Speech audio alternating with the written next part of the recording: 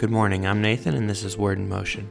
This is a pod for looking in the mirror of Scripture each day, seeing our imperfect selves, and making one change each day to live and love as God intended. Now let one thing be clear as we read the second half of Galatians 3. God knew the law would be broken by every single person.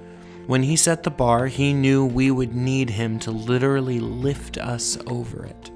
It's like a parent who puts the cookie jar on the top shelf. They don't do that to make sure the kid never ever gets a cookie, cruelly teasing them by putting it just out of reach. They do it so their kid, who doesn't really understand nutrition or health or what's best for them, so their kid will ask for help. So their kid will go about having a cookie under a controlled environment, the proper, safe environment, what's best for them. So, something to have in mind as we go into Galatians 3, starting in verse 15.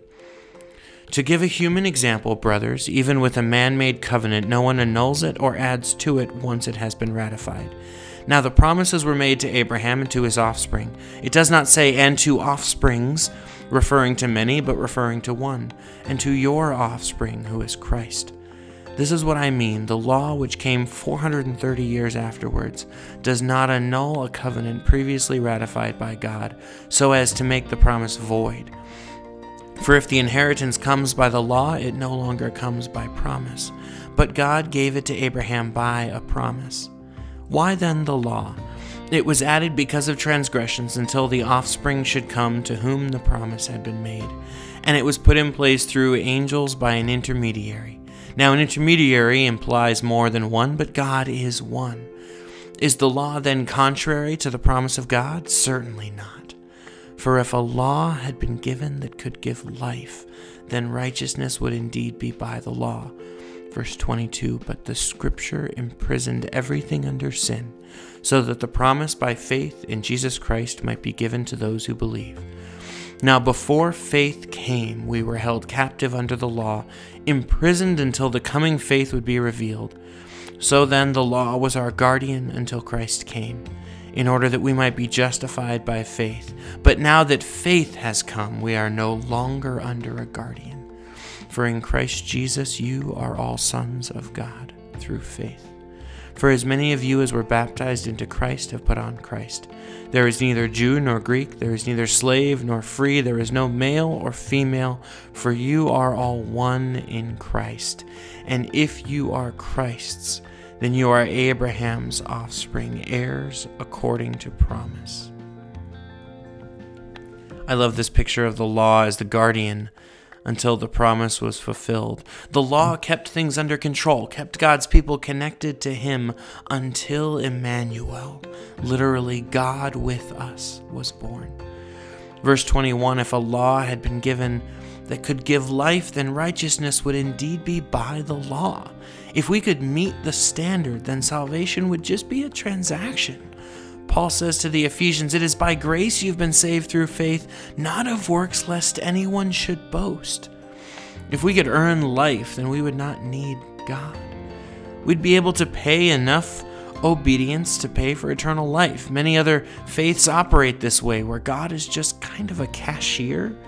He scans your salvation and tells you what it's going to cost and ensures that the right amount is paid, sort of a gatekeeper. And you might never know his name. You can check out at a Walmart or Target and never know the person's name who checked you out. But verse 25 says, now that faith has come, we are no longer under a guardian. For in Christ Jesus, you are all sons of God through faith.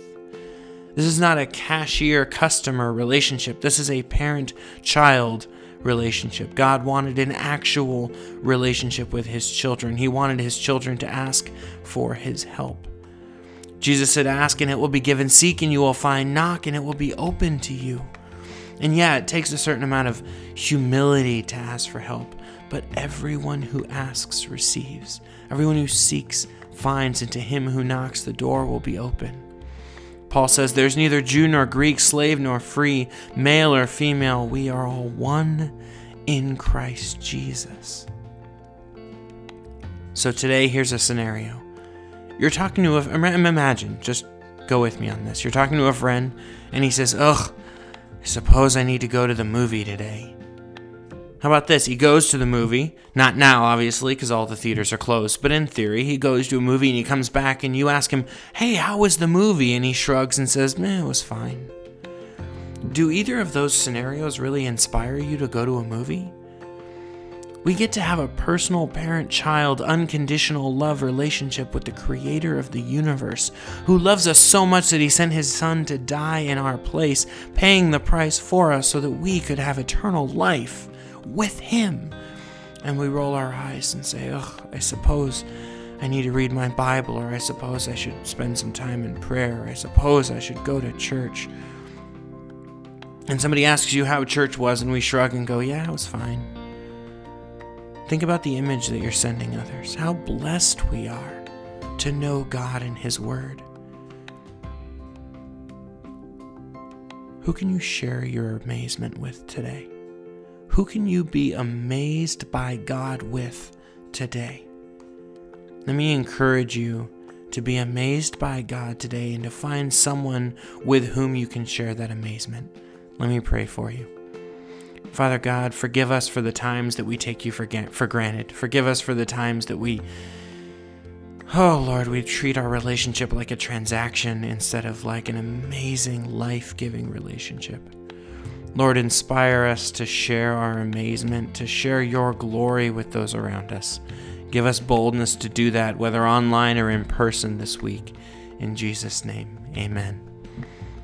Hey, I'm Nathan. This is Word in Motion. Thanks for listening. Have a great day.